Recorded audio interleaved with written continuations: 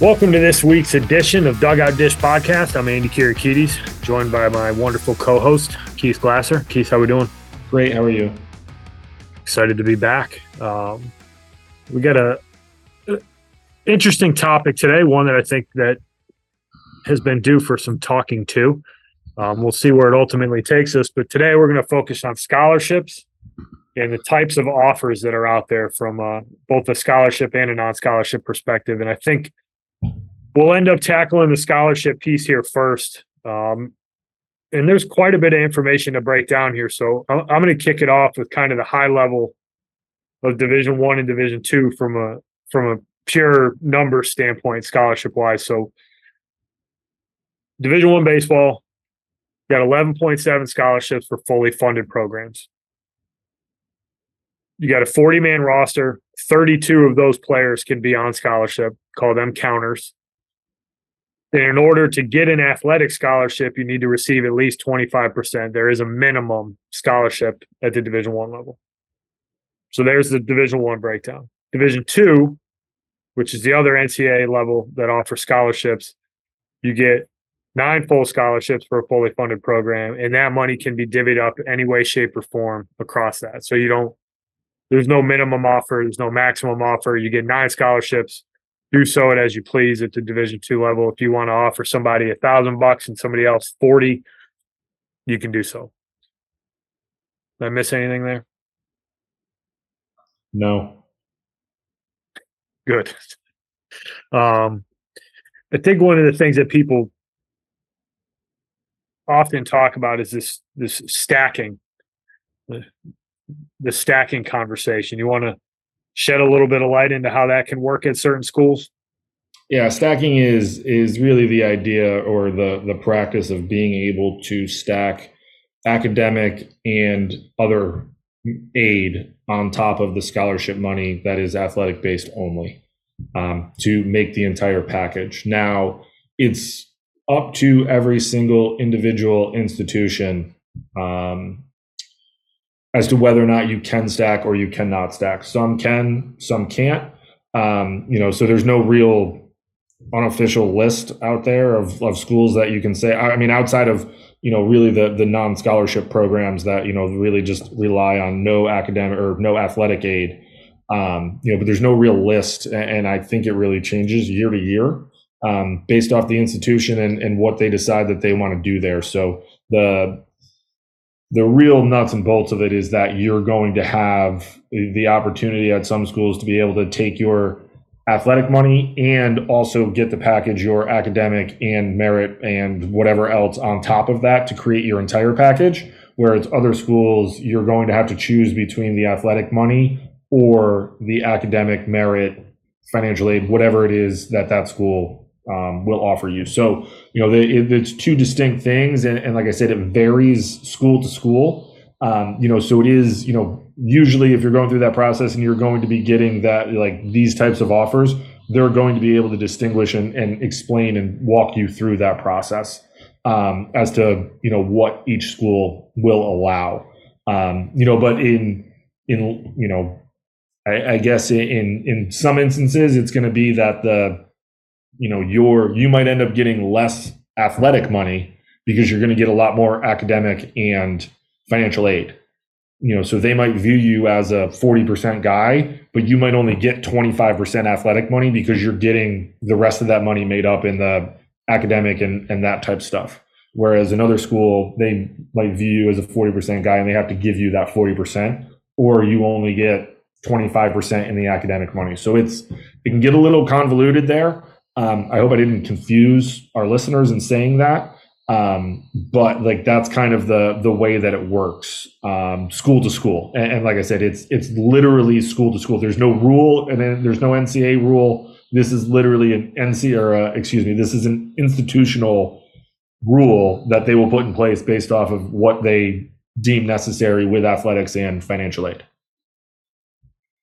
Yeah, and the mix and match can be different everywhere as well. So like some schools might only do academic and athletic. And if you qualify for one of those, you don't get any merit money.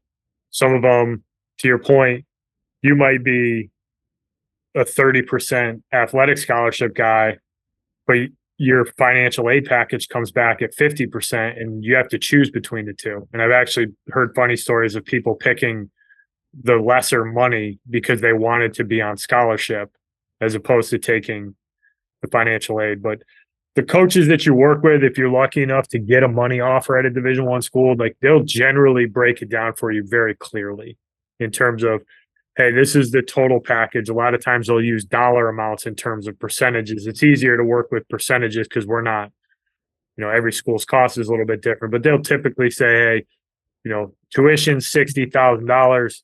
We're going to give you 30 in baseball money and you're going to get another 15 in academic.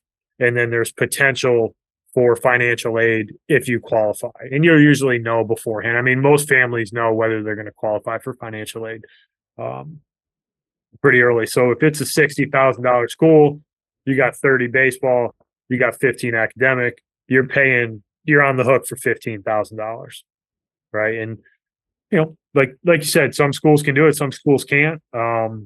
If they can do it, everybody will do it because they want to make sure that they can make it as affordable as possible for people. So if they have the ability to stack, they're going to take advantage of it. We harp on it a lot, but I think that highlights the importance of academics for kids in doing well in school, because if there's academic money that can be offered on top of whatever baseball money you have, you want to make sure that you did everything possible in the classroom as a high school player to have access to that money. Because it can be a game changer when you're talking about dollar amounts, with the cost of schools. If you're not going to an in-state school, if you're going to a private institution, you're basically looking at least $60,000 tuition pretty much everywhere, ballpark it. But, definitely 50, probably more like 60 at pretty much every private institution. There's very rarely a 100% baseball offer, and anything over 50 that's a big boy offer. So if you want to close that gap on the other $30,000 or $40,000 that are left over, the best way to do it is to do well in school. Yeah. I think I'm laughing for those of you that can see me on camera, because I was talking to my wife about what we were going to talk about, and she was like, can you guys at least highlight the fact that there are very rarely, if ever, a full 100% scholarship? And it's true, especially in baseball, with 11.7 at the Division I level, and I think one of the reasons why we started with the ability for some programs to stack and others to might not be able to is that, the more money that programs can save if they can stack allows them to offer more scholarship money to more players. Whereas if you can't stack, that 11.7, you're is really going to take up less of a percentage of your program being on scholarship versus the programs that can, because they can stretch that 11.7 a lot further with the ability to stack. And that's an important distinction to make, because to your point, and it is true. When I coached the Division I level, we offered one full scholarship, and it was to a guy whose dad played for Coach Rossi and we knew wasn't going to come play at Siena. He ended up playing at University of Virginia, won a national championship, and got drafted in the second round or third round, and played pro ball for a while. But that was the type of kid there that we offered 100% to. But very rarely it does that ever really happen. That doesn't necessarily mean that you might not get close if programs can stack and things work out in your way. But from an initial standpoint, it is exceedingly rare that you will see somebody be offered 100% baseball money, especially in today's day and age. Yeah, if you get a 50% baseball offer, they think you're an absolute bro. A lot of times, most of those bigger offers are going to go to pitchers.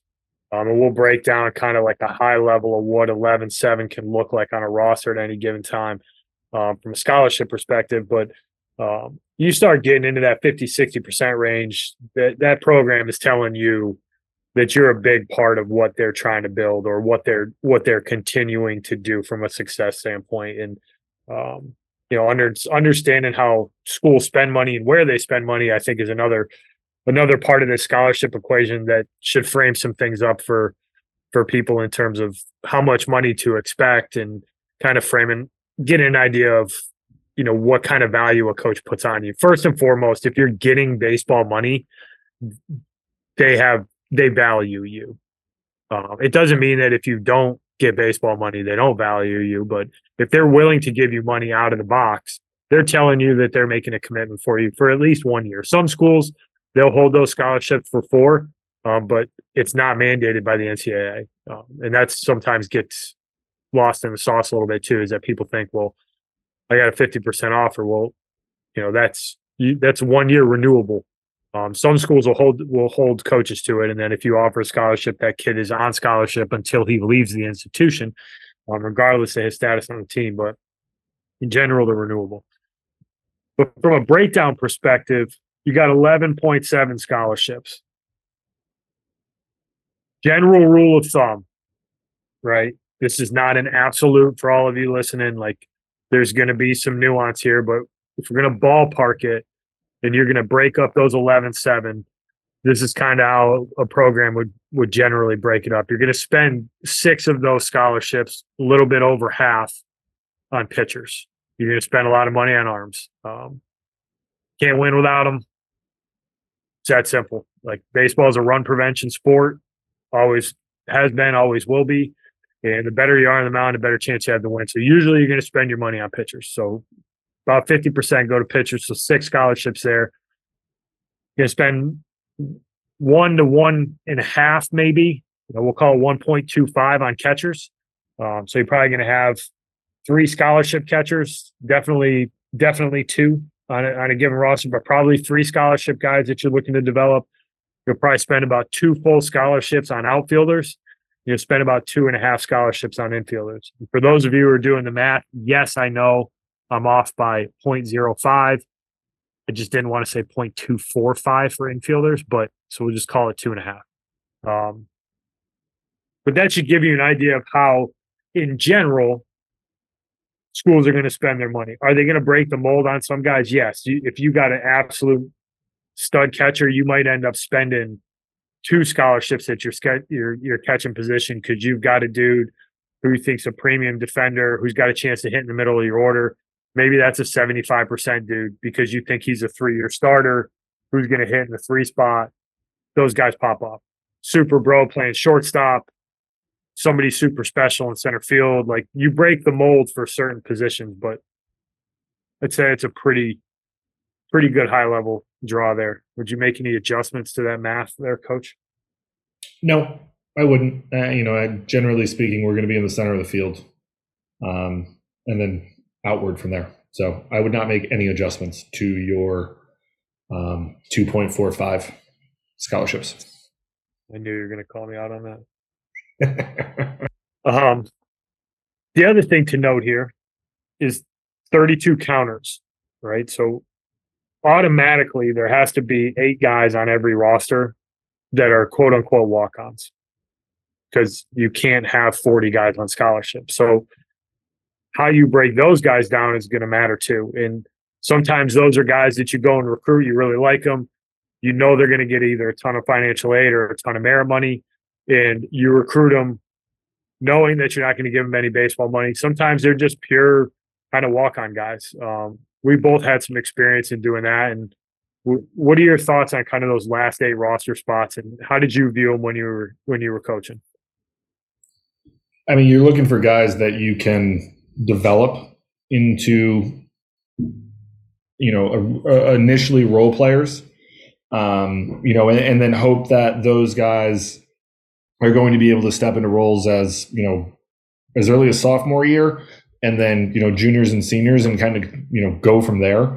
I think it is important to note that scholarship money does become available for players that are on a current roster. Like, you can be scholarshiped when you're in school. So that's always, not to say that it's the proverbial carrot on a stick, but that is something that is, available to players when they're there. And I think the other part of it too is, some of those guys that are the 8 walk-ons or, however many they are that are recruited, like you could be recruiting those guys and legitimately think that they're 25% guys, but they might end up getting 30 or 40% in academic money. Like, that's where you have that conversation of like, hey, like, we're only going to, if you can't stack, like we're only going to give you 25% of athletic money, or you can get 40% in academic money because you're a super smart kid, and that's kind of the, the game within the game that you play in balancing the books there, where you might be able to get somebody else with, with that extra athletic money that, you could save because, you have some walk-ons that have really good grades and are good. And the reality is, like, once those kids get to campus, like, it doesn't matter, right? Like, the vast majority of guys, especially in baseball, that are going to be on scholarship are all relatively in the same number bracket of money. Like, are there going to be some guys that are on a little bit more? Yeah, there are. It's like anything else. But the vast majority of those 32 guys, if all 32 guys are on scholarship, like, you can figure it out. Like, it's going to be relatively the same amount of money, but that doesn't preclude the guys that are walk-ons from not taking their spots. We've talked about this before, like the kids who work really hard and are really good and are going to help you win, they're going to find themselves in the lineup over the guys that aren't really going to help you win, regardless of whether or not you're on scholarship money. But I think, initially it becomes kind of a, can we see this guy developing into a guy that can help us, as a development piece, as a freshman, really work with him. He's going to work hard and then develop into a guy sophomore, junior, senior year. Whereas I think sometimes when, you're giving out some scholarship money, you're looking for those guys to kind of be, in the mix the second they set, maybe not the second they set foot on campus, but definitely during their freshman year, you want them to be in the mix, pushing guys and trying to challenge for playing time. Whereas, kind of the walk-on is like, okay, like, I don't know if he's really going to play a whole lot his freshman year, but I can certainly see him developing and working into a role during his sophomore, junior, senior year. But again, it's, you get there and you progress and you do really well and you're going to help us win. Like, you're going to be in a lineup. Like, that's just that's every level, Division 1, 2, 3, JUCO, NAI, doesn't matter. If you're going to help people win, you're going to find yourself in the lineup. Yeah, and I think that's really important to know for people is that once you get there, it's a meritocracy. Nobody cares how much scholarship you're on.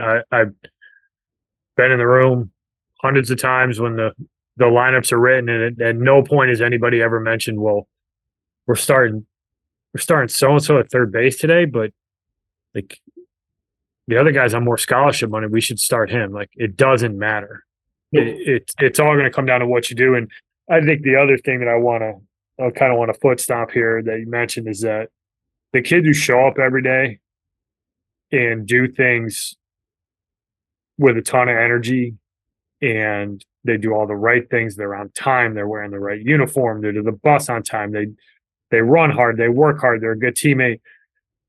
Somehow, some way, those dudes always end up finding a way to help you win a game, whether they can be a really good defensive replacement or somebody who just ends up getting an opportunity and then he gets another opportunity and then another opportunity. And next thing you know, that guy's an everyday starter. Because I've watched it everywhere I've gone.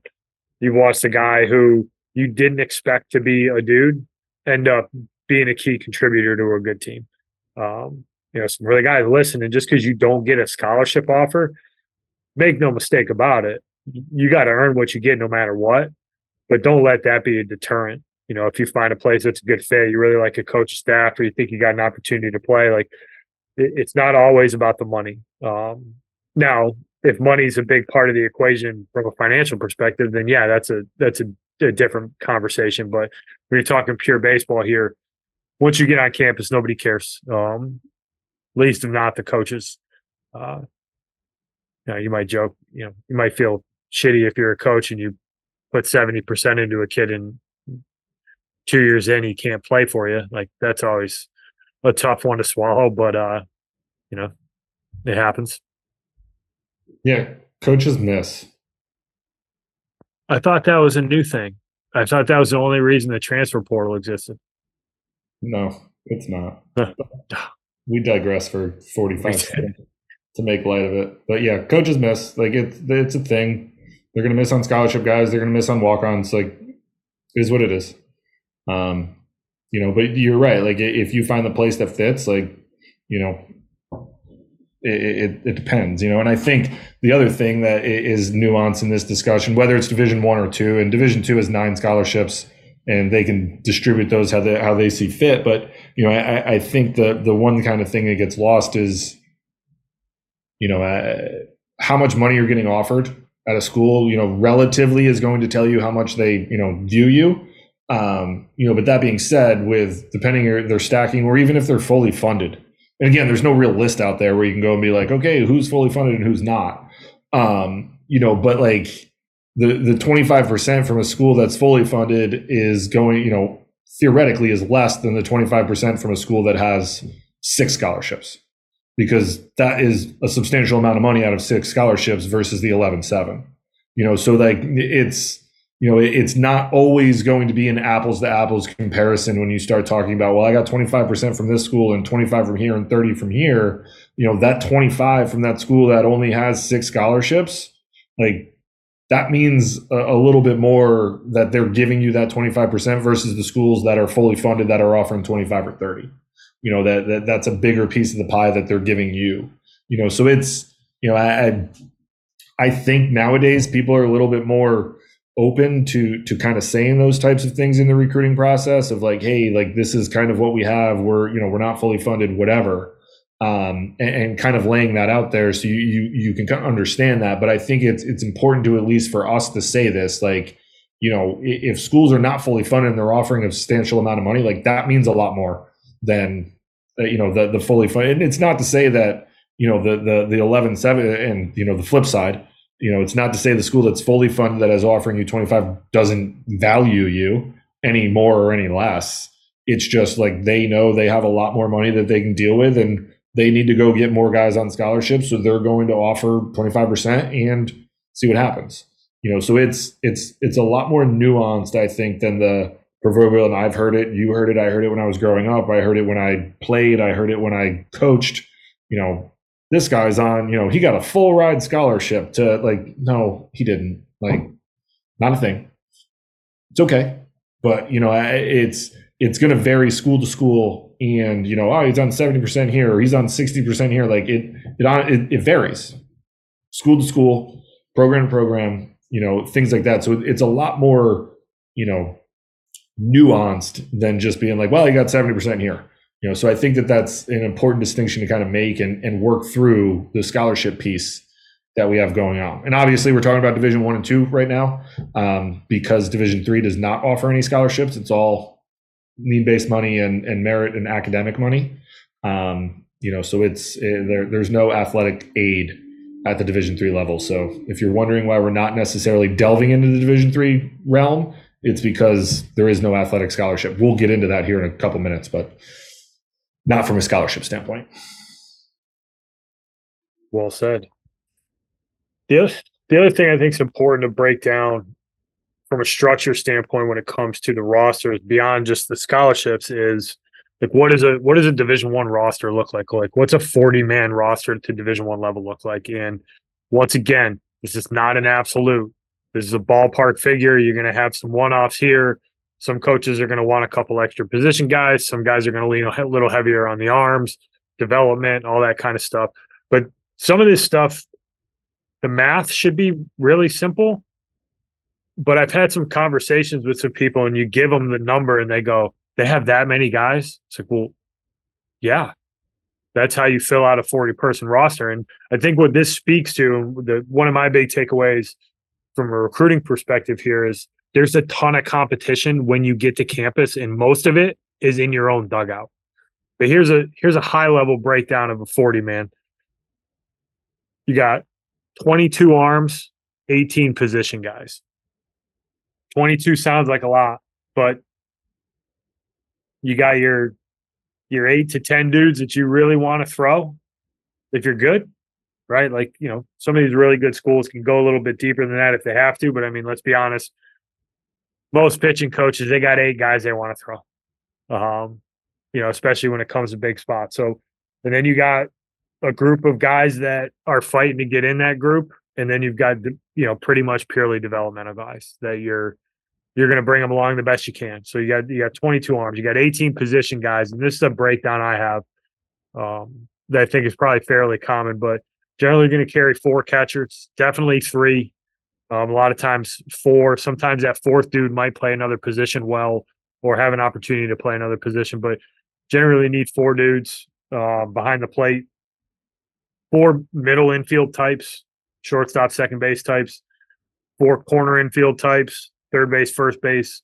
A lot of flexibility over at first base in today's game. It's not send the big ogre over there who can hit and let him just catch balls that get hit in his chest.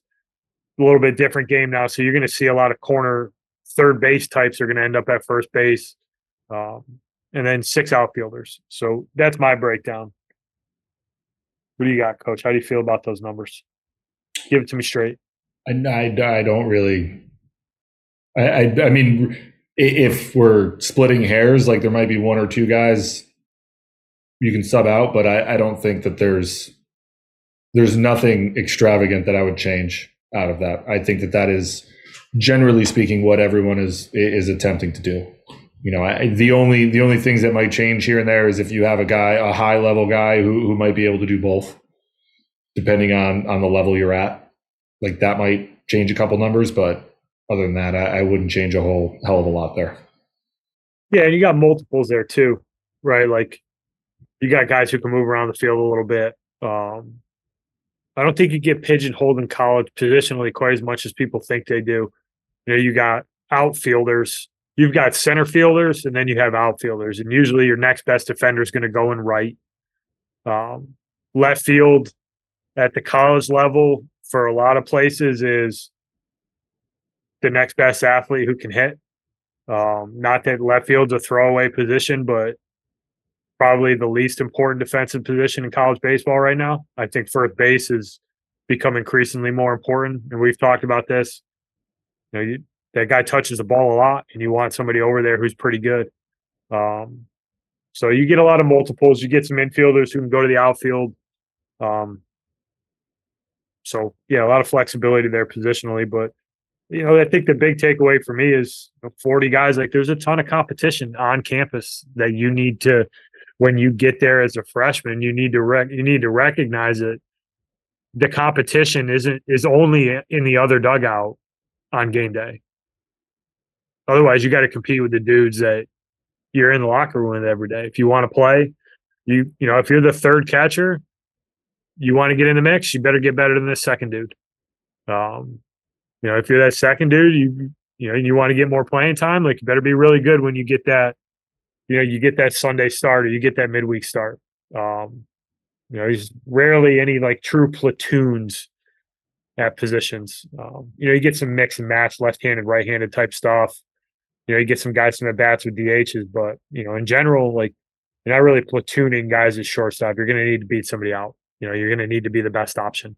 So ton of competition there. And I mean, I think on the mound is where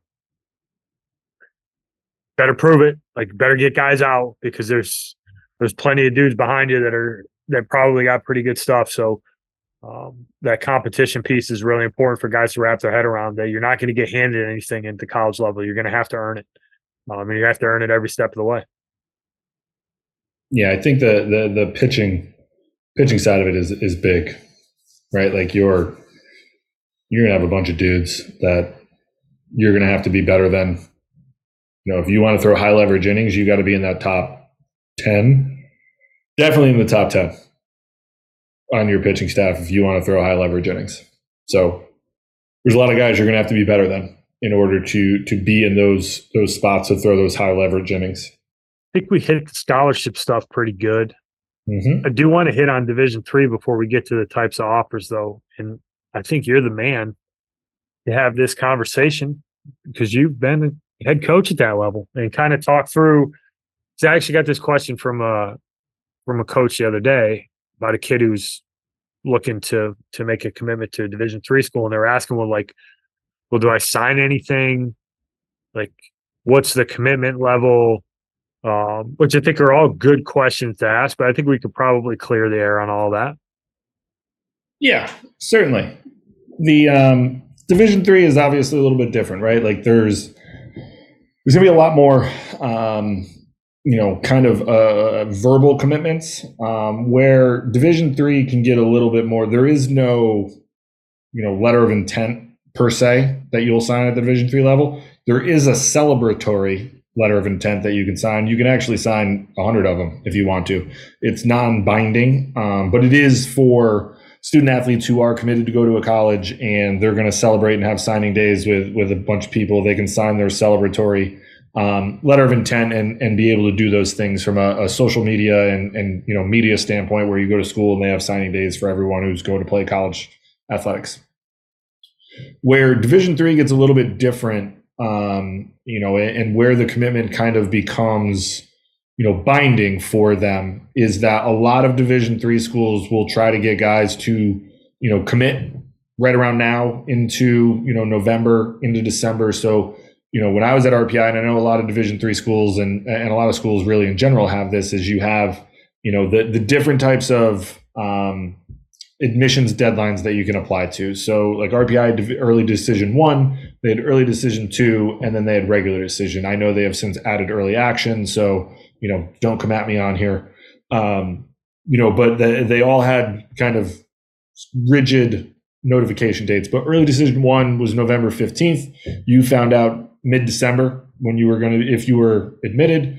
Early decision 2 was December 15th. You found out mid-January, and regular decision was January 15th. You found out mid-March whether or not you were admitted. But early decision at the college level is binding in that you get accepted, you are going to commit to that college pending financial hardship or difficulty in not being able to go.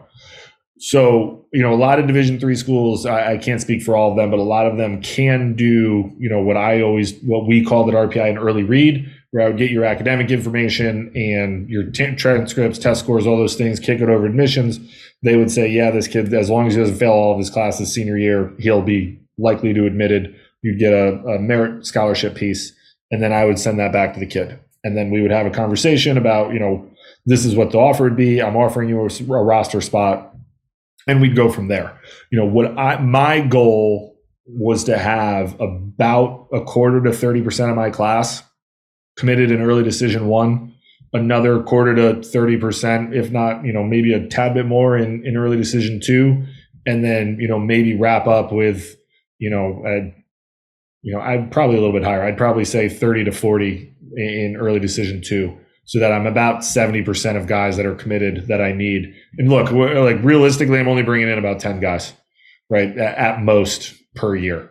I'm not looking. I was never looking to have a roster of 40. I had it my last year. It was too many guys. I was really living in the 32 to 34, 35-ish range. So you're really looking at bringing in 7 or 8 guys a year. So if I can get 6 guys in early decision 1 and 2.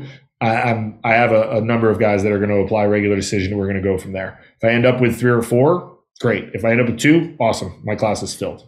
So like the early decision piece is where it becomes, binding, where that commitment is like, okay, like, what you're getting, you're going to come here. We're committing to you being on our roster for at least 1 year. As long as you don't screw up and do a bunch of stuff, like you'd be with us for 4 years, things like that.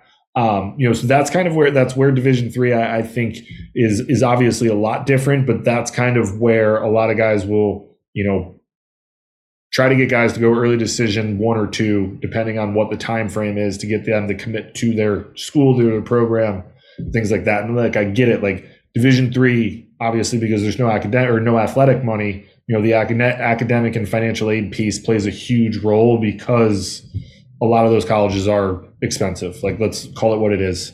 Like, they're expensive. So you want to know what you're kind of getting into before you go there. And the flip side is you're getting a phenomenal education. You're likely going to start out making a decent amount of money, but that doesn't negate the fact that, it can be rather expensive for you. So, trying to get guys into early decision 1 and 2 is really what you're trying to do.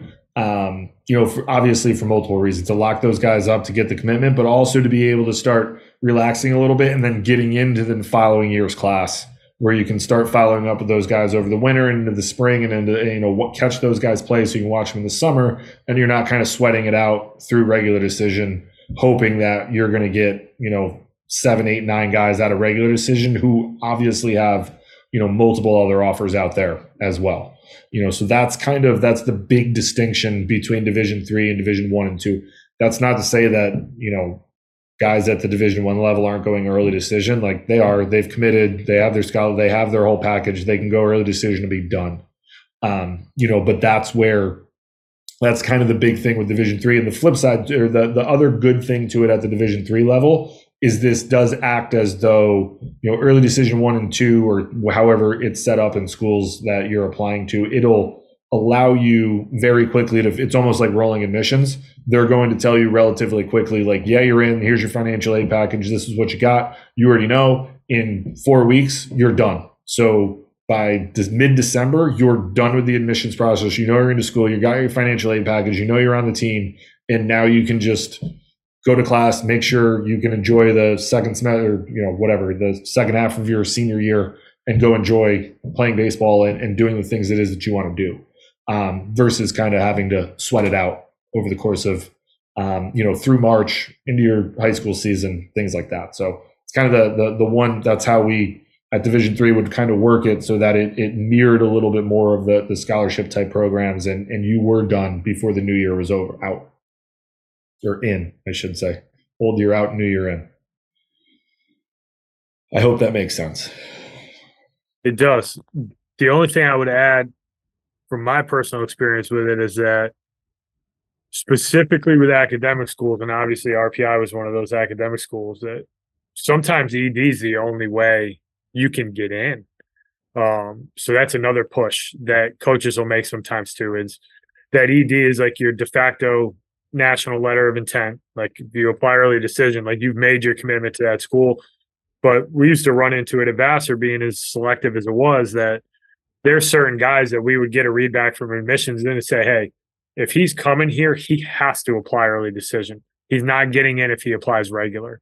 So sometimes that academic feedback's important. And I know it's always felt good as a coach that when you got a kid that wanted to go ED1, it was like, all right, that kid, like, we got him. Like, we got the guy that we were looking for. So, but Division III, like, the timelines are a little bit slower, but it gets hot and heavy in July and August. And you're starting to see kids commit to Division III schools a lot earlier. And to be honest with you, I'm kind of all for it, because I think it shows that they're committed to something very particular, right? Like if you like a coaching staff and they got the education you want, and you're not going to sit there and be stubborn about chasing the Division I thing, and you found a really good fit, I think that's fantastic. And there's just so many good options there at the Division III level from a baseball and an academic perspective, that if you get an opportunity to play at that level and a coach says, hey, we want you here, yeah, there's not going to be something binding outside of your admissions application. You're not going to sign a national letter of intent. If a coach tells you that he wants you there, then they want you there, and there's a certain level of commitment that comes from coaches too. So yeah, and I think the Division III, and to wrap this up, this section, with Division III too, like it's really good baseball, and I think when it's being played at the high levels, and guys are really starting to kind of figure out, like, okay, I can really be a guy at this level for a program that is really good and has been super successful, or I could be the 40th guy on this Division I. Like, I think people are starting to weigh that a little bit and choose the option that is a better fit for them academically, athletically, where you have an opportunity to play right away. And that's it's awesome, because it's making Division III far more competitive across the board. Couldn't agree more. So types of offers, right? We're kind of back to the scholarship stuff. We'll kind of be more like Division I, Division II with this piece here. But for me, I always kind of framed it into three, right? You've got your money guys you're giving athletic money to, right? There's your obvious offer.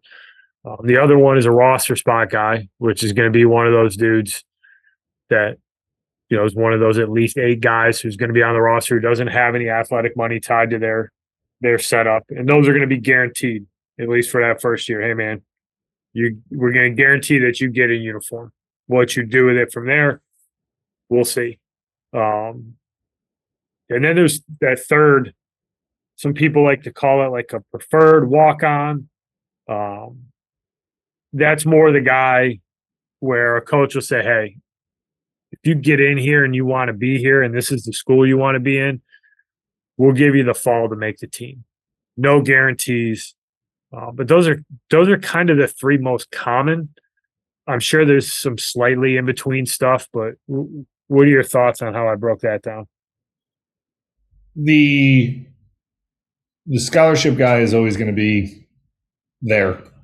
And, I think where the preferred or recruited walk on, whatever you want to call them, I think sometimes depending on how the coach runs the program, depends on how many of those roster spots will be given out. Because I do think there are some programs that have a straight up, like, we're just going to recruit guys, give roster spots, and that's where we're at. And then there's other, like, okay, like, we're going to leave 2 spots open and we're going to have 2 or 3 guys that we're going to offer the fall to that we need to see a little bit more of. And it obviously varies program to program for what they want to do. But,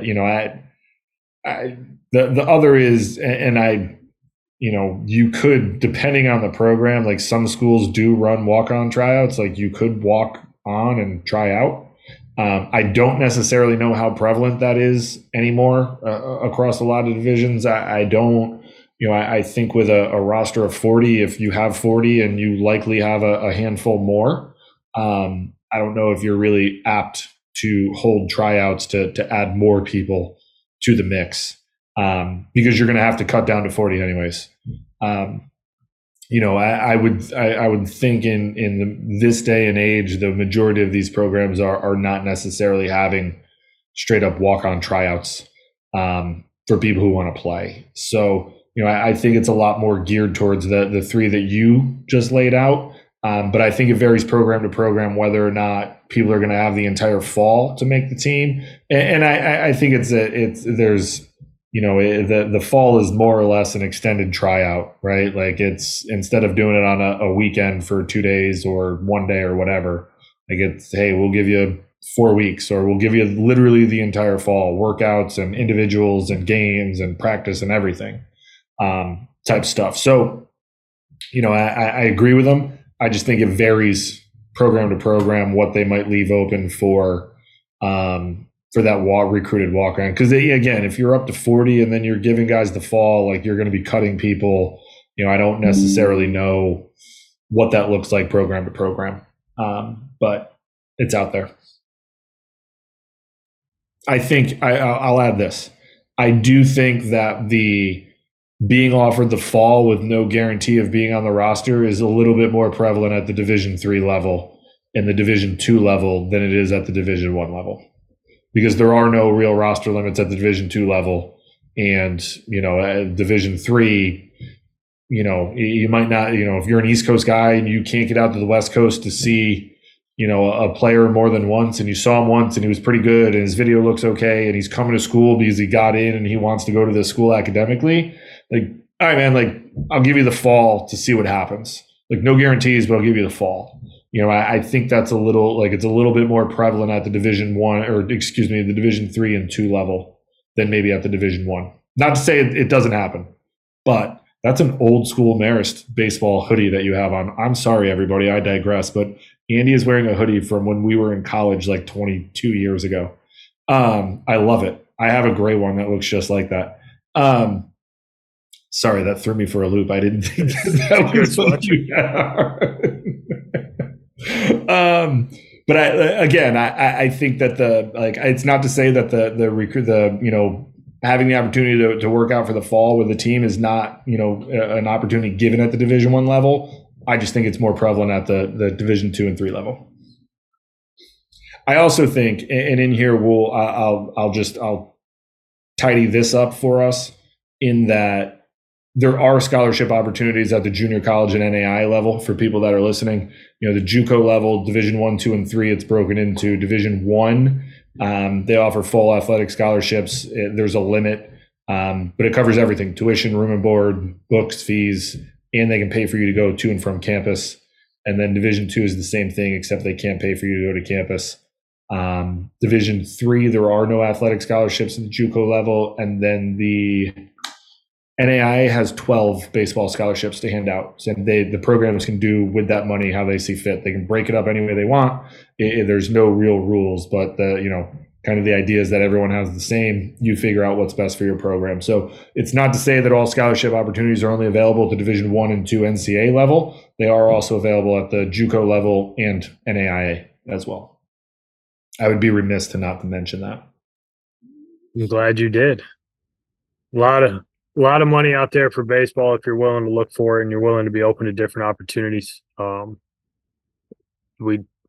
People who listen here know that we're a fan of junior college baseball for a lot of different reasons, and NAIA for that matter as well. Well, Coach, I think we covered what we intended to cover this evening. Is there anything else you would like to add? No, I don't think so. I think we covered a whole hell of a lot of scholarships and money and offers and stacking and everything else.